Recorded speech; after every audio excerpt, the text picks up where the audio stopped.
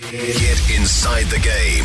From every angle, it's Rugby Direct with Elliott Smith, powered by News Talk ZB. Welcome into Rugby Direct, News Talk ZB's rugby podcast. My name is Elliott Smith. I am News Talk ZB's All Blacks rugby commentator. And yes, it is summer. This is a summer edition of Rugby Direct. We can't leave rugby too far in the rearview mirror. It is New Zealand after all. And over summer, we bring you some different interviews to keep your rugby appetite sated until we get into Super Rugby Pacific around mid-February. Of course, draw pending on that front. But there is big rugby events to come in 2022. The 2021 Rugby World Cup being one of them was scheduled, of course, for the latter part of the year in New Zealand, but it was cancelled due to COVID, like so many other things. So the women instead will play in 2022. The final will be at Eden Park, concentrated over 3 venues in New Zealand. There's been a bit of consternation about that for sure. But I caught up with the tournament director, Michelle Hooper, to gauge how she's feeling and how she looks back on what has been a tricky 2021 and what's in store for 2022. I began by asking her how she looks back on 2021. Well, it's a really fascinating question. I mean, I think the second year in for dealing with the global pandemic, it's been a really interesting one. When I reflect on it, I think how far away, the beginning of the year was. It feels like a lifetime ago. So my husband works in the America's Cup, and I obviously work on Rugby World Cup. And the number one memory I have is that, the opening first match day of the America's Cup, or race day 1, World Rugby sent out the release of the confirmation of the postponement of our tournament for Rugby World Cup 2021, postponing it to 2022. And I just think, from 2 biggest days of our professional sports careers, but worlds apart and under the same roof. And I think that really just epitomises kind of what has been going on in this major event space for everybody and so much in our profession over the last 2 years, really, in terms of upsets because of the pandemic. And I think at that point, one of the things that was happening on reflection was, we were pedaling very hard. We had to keep both scenarios alive, a postponement scenario and that we were working through the detail of what that might look like, but also, delivering the tournament this year and pushing very hard to ensure we had all the plans in place and, that we're making all the decisions that we needed to. So I think when that decision was made on the 15th of March and the press release was put out, I think on reflection, thank goodness that it was postponed because, then I look forward to, the last couple of months and, the dates that the tournament would have been on this year. The week the teams were due to arrive here in New Zealand, the full country went into level 4 lockdown. And Auckland has been in that, 100 days of lockdown since. So, that would have meant the absolute cancellation of the tournament. And I think about, what the future looks like for the event and that extra 13 months that we've had and how much fabulous opportunity and really positive things have happened in the women's rugby space. Yeah, and I guess that decision to postpone it, how quickly can you, I suppose, not grieve necessarily, but go, all right, well, we've got to change focus now and get to 2022 and dust yourself off and keep going towards a changed finish line? Oh, absolutely. And it's been, I've always prided myself on rising to the occasion when challenges happen. I guess it's one of my strengths and, problem-solving ability. So, I think that I feel like that's my expert skill set comes to the fore.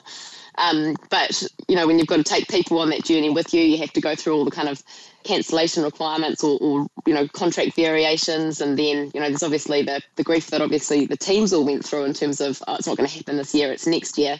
And I really felt for them because, when you're a high-performance athlete and you have to then think about sustaining that performance and getting match fit again in another 13 months' time, it's a really difficult situation. But, our role is obviously the tournament and making sure that can be delivered and that it's going to be the best showcase of women's rugby globally. So, I was pretty quick to change gears and refocus on that and making sure that we could just get the detail done so we could focus on the opportunities. And I think that when I think about, what the highlights and the opportunities have been, I'd love to talk about that because I think there's been some amazing things that have happened this year as well. Yeah, from adversity comes opportunity. The tournament draw has been redrawn, and we're looking ahead to 2022. How much excitement do you enter the coming months, 2022, with this tournament on the horizon now? Yeah, so I think about what happened this year, though. So since we've had that, Tokyo Olympic Games happened and the performance of the Black Ferns, was just incredible. But most equally important, I think, was the incredible support that New Zealanders showed to watching that team. And as they went on to win gold at the Olympic Games, aside from the obvious victory, New Zealanders really got to see and know some of the amazing personalities of the athletes in that Black Ferns Sevens team, and to sense the manner of this incredible high-performance women's rugby stars. And it's not hard to love them and to want to see the screens filled with them. They're amazing role models for our children and ambassadors for our country. And I think it's a really fabulous insight into the best of women's rugby, and that our tournament in Rugby World Cup 2021, it's the best of the 15 as a side game. We're going to welcome 12 of the world's best teams here from October to November next year, fighting it out to be crowned Rugby World Cup champions right here in New Zealand, on our back doorstep. So it was a really great insight of what's to come, and really exciting for the New Zealand sports fans in terms of the dynamism of the sport. Given that, you've stated that you want to sell out at Eden Park on day one for the triple header. How confident are you that you can achieve that with the backdrop of what we've seen this year with the Olympics? Well, I think that's it's a really good point. That one of the things that we've seen is that that sellout match for us, it means so much more than just bums on seats. It's a commitment to the women's game and the visibility of female sport. And through adversity, comes an opportunity to celebrate success. And I think, the Black Ferns are 5 times Rugby World Cup winning champions. All of those titles have been won offshore, and this is going to be their first Rugby World Cup on home soil in front of a home crowd. And I think, obviously for the sports fans that have followed the Northern Hemisphere tour this year, the Black Ferns didn't secure the best results.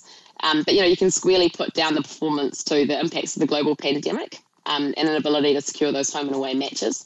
But Kiwis shouldn't be discouraged about that. And I think, in fact, for the sports fan, they should be really excited. I think for any sports-loving fan that loves a good comeback, the underdog, this is the horse to back, The pedigree of the Black Ferns, the history and the manner of the black jersey, you wouldn't want to miss the opportunity to watch a single one of their Rugby World Cup matches. And New Zealanders won't have to. From the end of February, we'll have tickets back on sale for team and venue packs.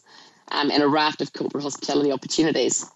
And by coming out with that world record attempt on match day one, the reason we want to do that is we want to show the world, come along and celebrate these female athletes. They're absolutely incredible. The performance of them in that environment's amazing. And the lineup of matches on that day, we've got South Africa versus France, Fiji versus England, and Australia versus New Zealand, all on the same day at Eden Park. So, if it's a kid's ticket, it's $5. For adults' tickets from as little as $10. To see all of that here on our doorstep, it's just really a no-brainer. Just finally, Michelle, what's the most exciting thing as we head into tournament year in 2022 for you? Seeing it happen. I think we're part of 4 major events happening here in New Zealand over the next 2 years for women's sport. The ICC Women's Cricket World Cups in March and April. They're going to go before us, and they've paved the way in terms of the deliberations around managed isolation and quarantine and how to get the teams into the country, and then what events look like being delivered in an environment where COVID's now in the community. And, when I think about women's sports and women's sport athletes, it's an environment full of resilience, and these sports stars have always been about resilience. So I think that, having 4 major international women's sports events delivered during a global pandemic right here in New Zealand, just to see those and the fact that they're happening, should give New Zealand sports fans just a great sense of custodianship and responsibility to make sure that they're the best attended events in the world in terms of what we can deliver, because very few people get to watch live sport at the moment.